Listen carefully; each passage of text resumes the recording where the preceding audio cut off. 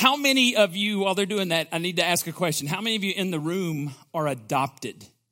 There's some folks that are adopted. One. She is. Where's James Matthew? He's hiding right there. My son-in-law is adopted. Here's the reason I'm asking that. God adopts us into his family whenever we pray and ask him to be the forgiver of our sins and the leader of our lives. And we're going to talk a lot about that today and what God's purpose is for you when you are his child. So go ahead and put that up there if you would, Nate, that first slide. We're talking about God's masterpiece today. Some translations use the word handiwork, but whatever it means is God creates it. And so here's what Ephesians 2:10 says. For we are God's masterpiece. He has created us anew in Christ Jesus so that we can do the good things he planned for us long ago. We're not saved by doing good works, but because we're saved, we are supposed to do good works to say thank you to our Heavenly Father. The way that God grows you up, when you become adopted, when Matt was adopted as a baby, that wasn't the end, right? He spent 20-something years, 18 years with the family, and the family rubbed off on him. He learned right and wrong, and he is a reflection of who his parents are because he grew up there. When you're adopted into God's family, that's not the end. That is just the beginning. God wants to make you look like Jesus Christ, and he uses three main tools to do that. He uses the Word of God, prayer, and suffering, and we don't like that. The Word of God, as we read and as we're fed on the Word of God, we grow spiritually. If you're not growing spiritually, it's because you're ignoring God's Word. And then prayer, as we pray and we pour out our hearts to him, the Holy Spirit comes and ministers to us and changes us from the inside out. And then suffering. Suffering causes us to cry out to God and ask him to be near us and to walk with us through the valley of the shadow of death. And suffering drives us back to the Word of God, and it starts all over again. He uses the Word, he uses prayer, he uses suffering to grow us up, to mature us, to make us look like Jesus. And sometimes it requires suffering to make us look like Jesus. So I got a video, some of you have seen it before, it's the Skit Guys, and it's the chisel. And we're going to watch this, and then we're going to break it down for men, but everybody in the room, but especially for our men today. Let's watch this and see what we learn. Ephesians 2:10 says that we are God's workmanship, his masterpiece. I don't know about you, but when I get up in the morning and look in the mirror, I don't really see a masterpiece, you know? I mean, maybe a Picasso. It's like, but I want to be his masterpiece. I want to be everything he created me to be. And so I go to him in prayer and I say, Dear Heavenly Father, do whatever it takes to mold me into the image of your Son. Make me your masterpiece. In Jesus' name I pray. Amen. Hi. Whoa. Who are you? I'm God. You said the prayer, so here I am. You're not God. No, I am. You said the prayer. That's how it works. Okay. If you're God, then make it snow in here. You know what? I really don't want to make it snow in here because it'd get kind of yucky. Yeah, you're not God. Why do you say that? God wouldn't say yucky. I do. It's a Greek word. Oh. Okay. If you're God, what does Lamentations 15:9 say? Lamentations is only 5 chapters. It's a very short book. Oh.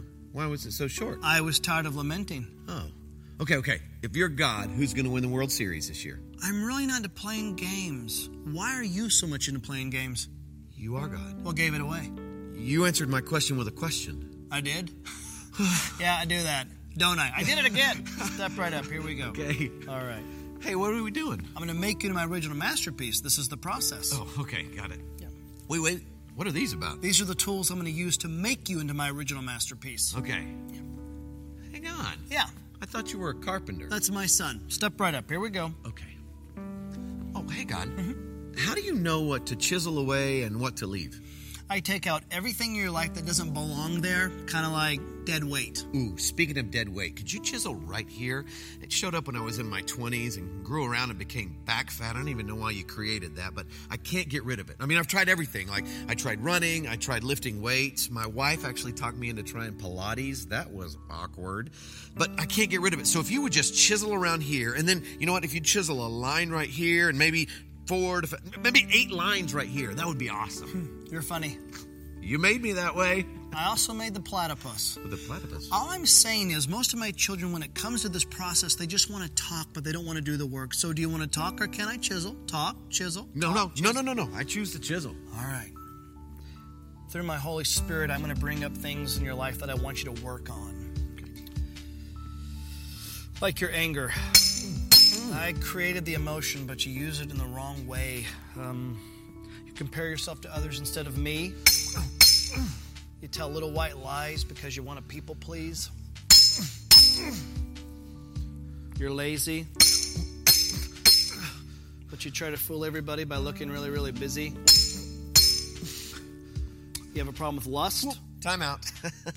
I don't really have a problem with lust. You don't have a problem with lust. No, I can do it anytime I want. Hang on a second. I mean, I got to admit, I feel like you've been doing some great work, and I'm looking pretty good right now. All right, when you look in the mirror, who do you see? I see me. Okay, then I need to keep chiseling away because ultimately you and other people need to see my son. Okay, don't misunderstand me. It's just when I look more like Jesus, people get uncomfortable around me. I mean, even my church friends, and they're like, "Oh, you're holier than thou," you know. And I don't think I'm supposed to make people uncomfortable. So what you're saying is you'd rather play God in certain areas of your life than for me to be God over your whole life. That is not what I said. That's what you meant. Yes, it is.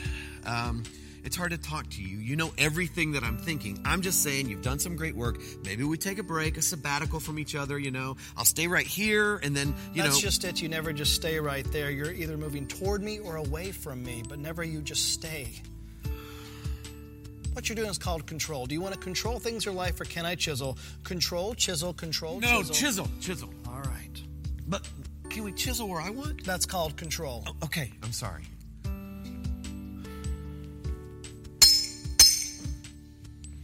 Now this right here, this secret sin that you keep running to whenever you're hurting, angry, lonely, tired, that you think you're fooling everybody, but it's making you a whitewashed tomb. Are you ready for me to chisel this out of your life? Yeah. You see, it's a process. It's not a sprint, it's a marathon. It's your whole life. And you care so deeply about what other people think of you. It's rubbish. It's garbage.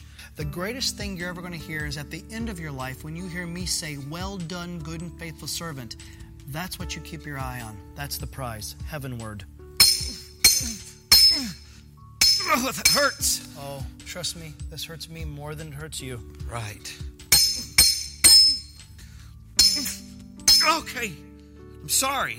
I don't think you understand this pain. Pardon me? You're asking me to sacrifice a lot, God. Don't talk to me about sacrifice.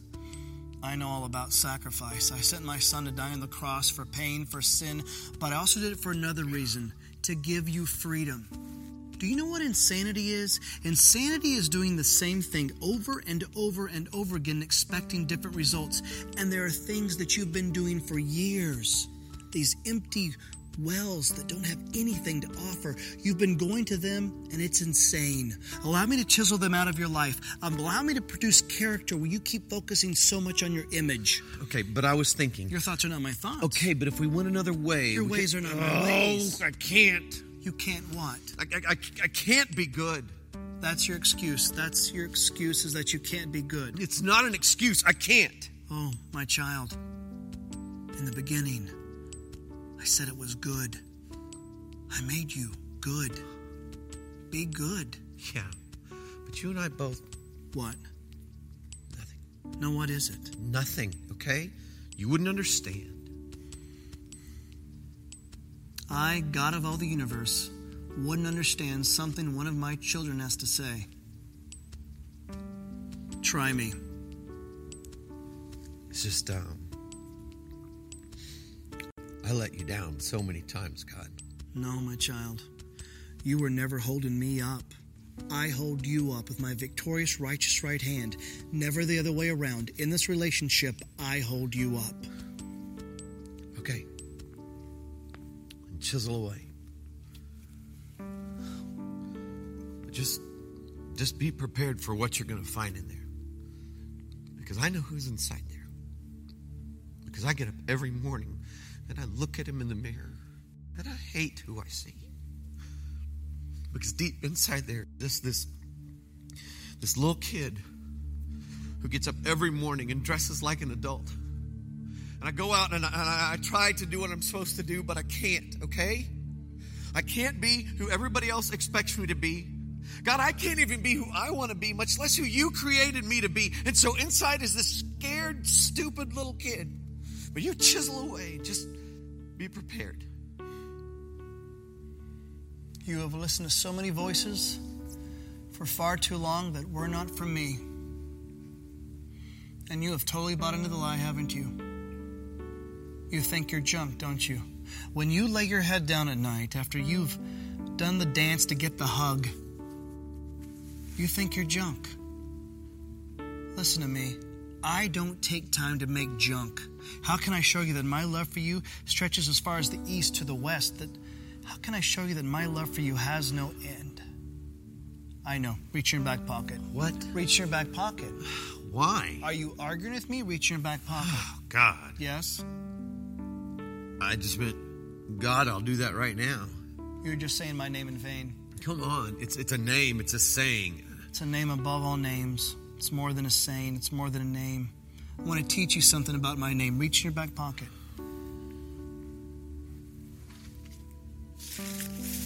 Oh, my gosh. You know what that is?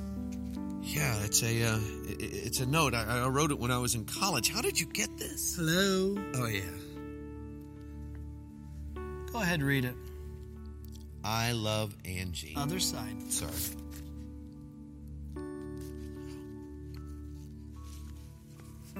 Dear God, did I hear you right today? Did I hear you say that you love me? Even though you and I both know I messed up so many times. Did I hear you say you want to use me? And I feel so useless. If you'll take me and use me, then God, I give you all that I am. Take me. I love you, God. I love you too. And I love you too much just to leave you where you're at. This salvation that you hold, I don't want it to be some sentimental gush or some head knowledge. I want you to work it out in every detail of your life. And when problems come and chaos happens, don't look at that as a prison, but look at it as a father disciplines his child. A father disciplines the ones he loves. I know, but it's going to be tough. Yes, but you bought into the lie thinking everything was going to be easy when you gave everything over to me. There will be trouble in this world, but be of good cheer. I've overcome the world. I want you to do something. I want you to look out there and I want you to say, Tommy is God's original masterpiece. Tommy is God's... No, not the way you see yourself or you try so desperately for others to see you, but maybe for the first time in your life, the way I see you, the way I created you.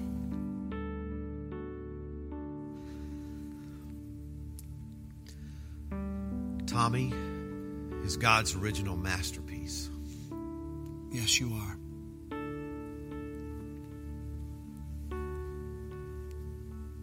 And so are you. God doesn't make junk. You are an original masterpiece.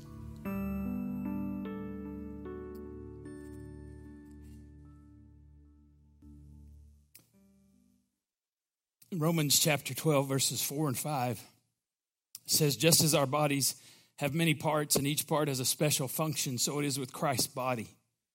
We are many parts of one body, and we all, what's that word that's highlighted? We belong to each other. I don't know if you know what that word means, but it means we're family. If we're in Christ, we belong to each other. And here's what I want you to understand. God created you to be a masterpiece, but you will not be all God created you to be by yourself. And so there's some things, men need to hear this. We all need to hear this, but I think men especially need to hear it. Today in our men's group, we were talking about the all alone wound and how we as men have bought the lie that we can walk this life alone. You cannot walk this life alone and be God's masterpiece. You cannot do it. And so I want to talk about real quickly some things that you need in order to become God's masterpiece. I need others, number one, to walk with me. That means I need help to grow spiritually. Here's what it says in Colossians 2:6. Therefore, as you receive Christ Jesus as Lord, so walk in him. The Bible often compares the Christian life to a walk because it's a journey. You don't stay where you are physically, emotionally. You don't stay where you are spiritually. It's a journey. And so the Bible tells us to walk in wisdom, to walk in love, to walk in obedience, to walk in light, to walk as Jesus walked. In fact, 1 John 2:6 says, if we claim to be in Christ, we must walk or live as Jesus lived. And there's one key that you need to understand to walk like Jesus, and that's never walk alone. And this has nothing to do with whether you're married or single. I know single people who aren't lonely. I know married people who are lonely. Marriage doesn't solve this deep soul level need. What solves it is Christian fellowship, Christian connection. And here's the basic reasons to pursue a Christian connection. Number one, it's safer.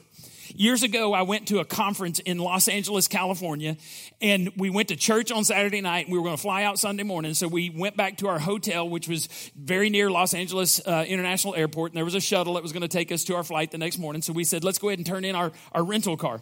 So we drive down, turn in the rental car on a Saturday night in Los Angeles at the airport, not bright stuff, and we're walking along. There's three of us. We're walking along, and I'm not kidding you, out of nowhere, these two really seedy-looking individuals, just put whatever image you need to in your mind for seedy looking. You define that yourself. They step out of this car. We're walking along having a great time. Man, we had a great time at the conference. And then all of a sudden we just like, and I'm not making this up. My first word were, we're about to be accosted.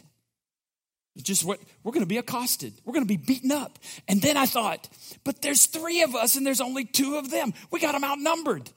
And I think I can outrun two of my friends. And if I have to, I can go get help. I was just grateful to God there were three of us. Now, as it turned out, they just walked past us. And I said to them, this is what was so funny. I said, I thought we were about to be accosted. And they both busted out laughing. They said, accosted? We're going to die and your word is accosted? Anyway, I was grateful to have friends. It's safer to have numbers. Number two, it anchors me during storms. Whether you're working out, whether you're mowing lawns, running races, walking the Christian life, helps to have someone with you because you're going to want to quit. You're going to want to quit doing what's right. The Bible says, let us not give up doing what is right, for we will reap a reward. If we do not give up, you're going to want to give up. And you need people around you to say, don't quit. And this is where it's very important to have the right friends. We talked about this in our men's group. Bad company corrupts good morals. The right friends will never lead you to do something that contradicts God's word. The moment a friend tells you to contradict God's word, you need to step away from that friend. Because you're on the path to destruction with them. The right friends help you stay grounded in reality, and they help you see failures are temporary, and God's eternal plan, eternal is the key word there. It lasts forever. So it anchors me during storms, and it's just smarter to have other people around you. Proverbs 28:26 says, only fools would trust what they alone think. Do you know why people run around doing things on their own and refuse to listen to anyone else?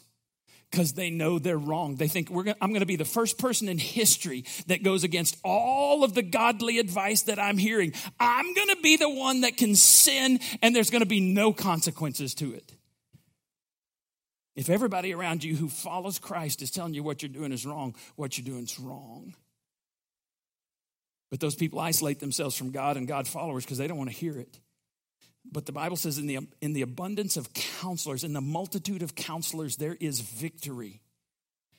See, God hates loneliness, so he created two things to deal with loneliness. He created your physical family, and he created the spiritual family to deal with loneliness. So God's answer to loneliness is the church.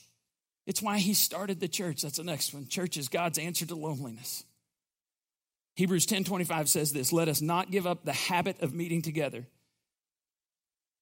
Do you know what a habit is? Because I don't think some people know what a habit of going to church is. And no offense, I'm glad you can follow along on Facebook. But you're not fellowshipping with the church when you're watching on Facebook. I've watched on Facebook. When we're gone somewhere, I'm going to check out our services, but it is not the same. Yesterday, I got to hang out with the president of Praying Pelican and one of the other board members.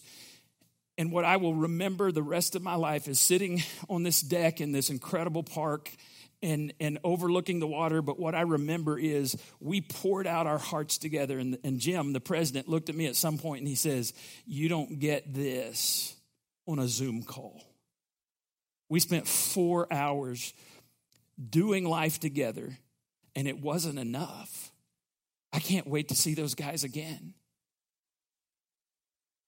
Let us not give up the habit of meeting together as some are doing. Instead, let us encourage one another. God expects you to be in the habit of meeting together.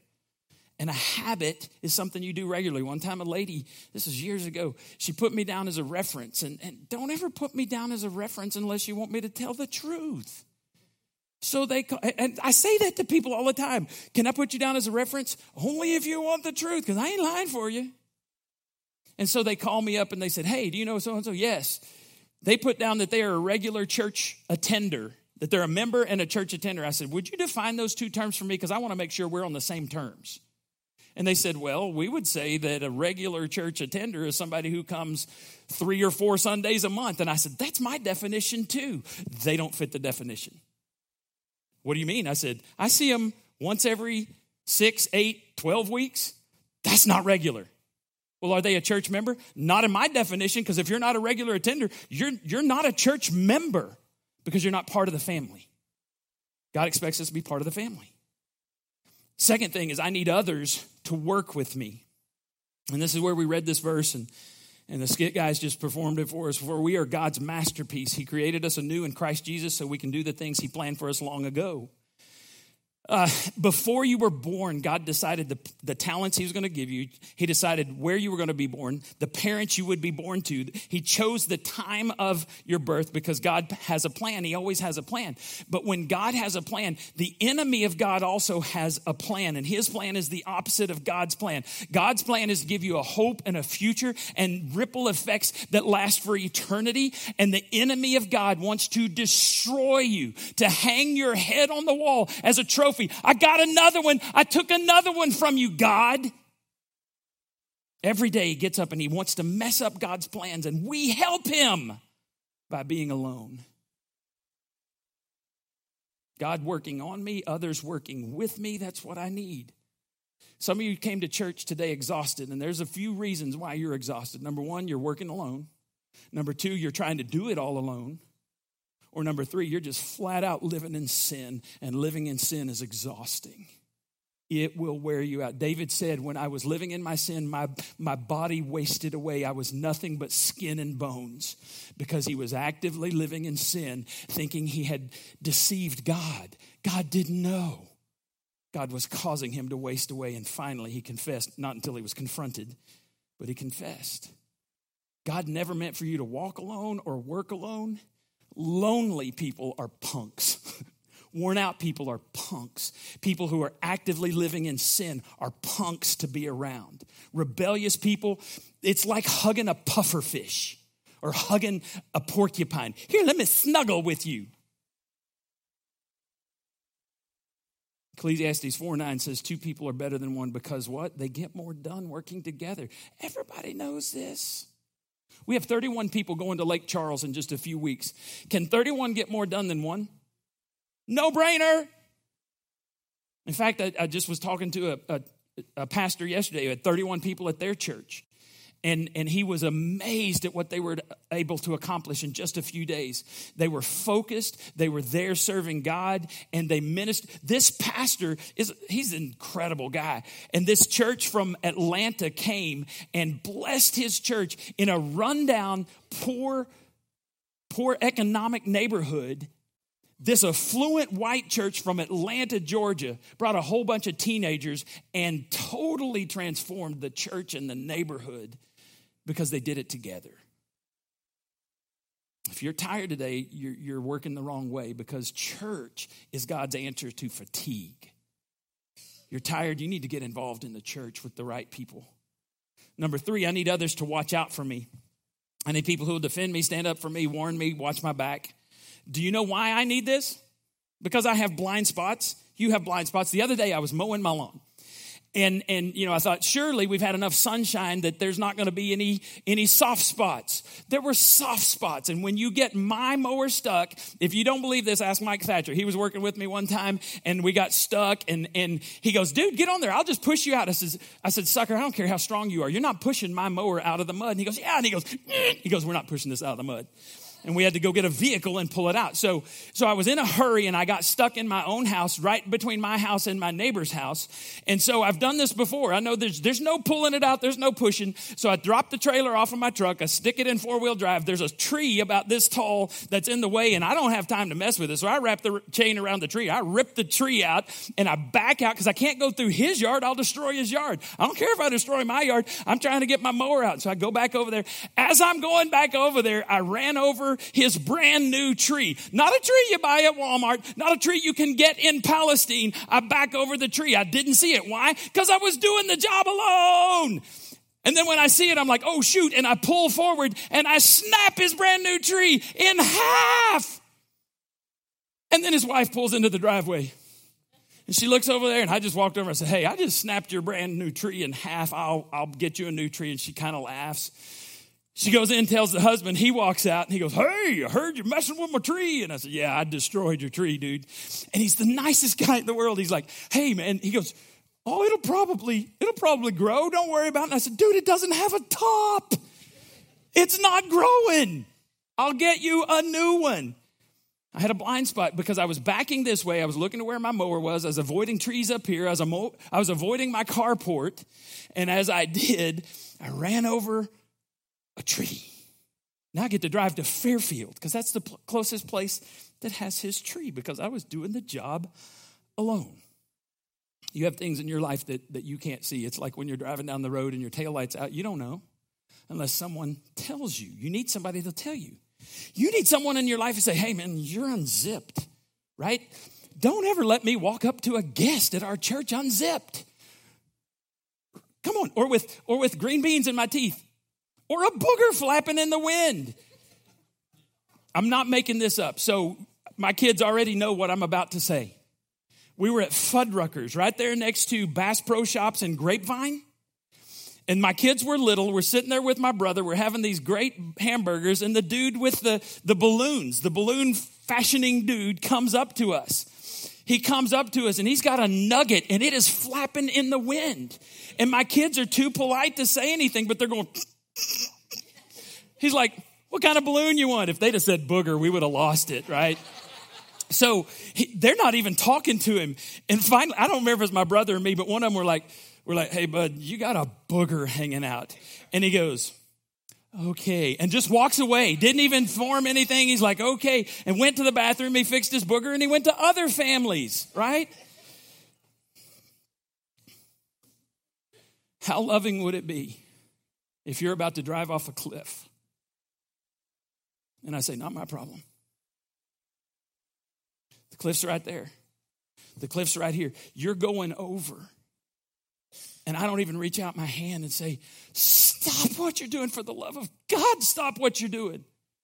Because you're about to destroy your life and everyone around you. How loving would that be? You need others because you have an enemy named Satan who hates you. And he gets up every day thinking of how he can destroy you. And you know when an evil person can't get to you, you know what they do? They attack your children. Satan cannot hurt God, so he goes after God's children. And he lives to destroy you.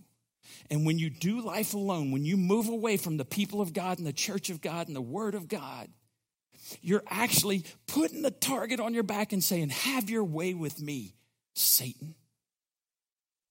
I'll make your job easier. The Bible says this in Ecclesiastes 4:12. By yourself, you're what? Come on, help me out. You're what? With a friend, you can face the worst. Can you round up a third? A three-stranded rope isn't easily snapped. Here's the question. Is there anybody watching your back? The enemy of God wants to see you alone, and he's going to defeat you.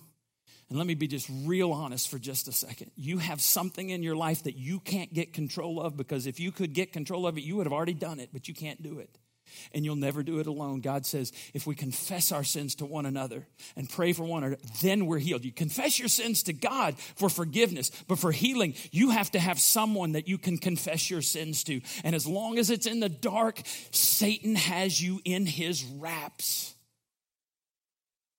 So if you're struggling with defeat, it's where your spiritual family comes in, because church is God's answer to defeat. And the last thing is, I need others to wait and weep with me. There's situations nobody should ever have to go through alone. Nobody should have to wait in a hospital while a loved one is going through a life or death surgery. No woman should ever have to wait alone for the lab report to come back on a problem pregnancy. No one should have to sit and wait alone while their loved one is on the battlefield and they're waiting for word whether they survived. Nobody should have to stand at the edge of an open grave alone. Nobody should have to wait home alone for the coroner to come and identify the body and pronounce them dead because they fell dead at the house. Nobody should have to spend the first night alone after the husband has died or the wife has died. Nobody should have to spend the first night alone when their wife has just walked out or their husband has just walked out. You are going to go through a tragedy, but you don't have to do it alone. Pain is inevitable. Misery is optional. But you better put in place the team right now that you need, because you're going to go through pain. And let me just say this. The Bible says that God disciplines those he loves, his children. And if you're not being disciplined for sin in your life, the Bible says you're an illegitimate child. You're not a child of God, you're a child of Satan. God disciplines those he loves. And he says, no discipline is ever joyful, but sorrowful. Yet, to those who are trained by it, it produces the peaceful fruit of righteousness. God, have your way with me. Romans 12:15 says this. Be happy with those who are happy and weep with those who are weep. And I don't know if you know this, but joy seems to be doubled when you have someone to share it with. When I have good news, I can't wait to call Janie.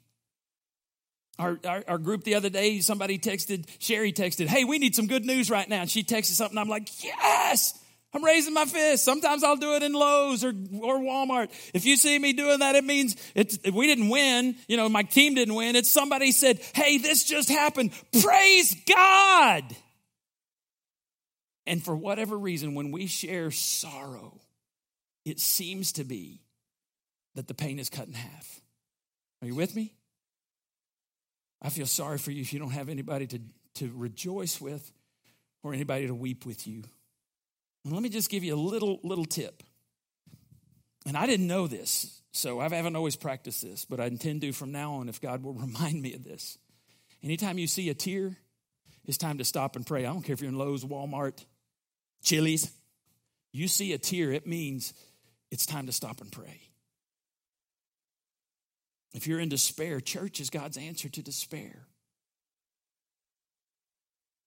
So I want you to bow your heads and I want you to exchange whatever it was you brought in here, whatever lie you've brought in here, I want you to exchange for the reality that you are God's masterpiece, created in Christ Jesus before the foundation of the world to do good works because you're his child. I want you to pray this out loud.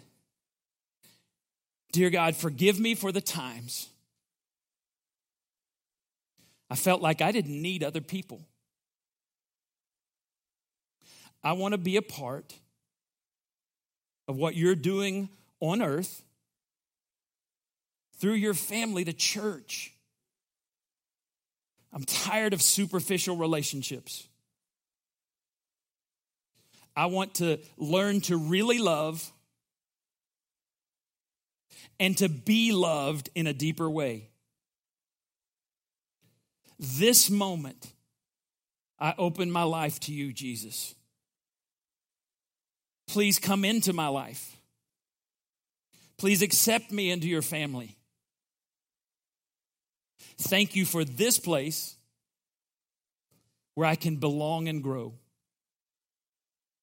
Help me to connect with other believers so that I can become your masterpiece.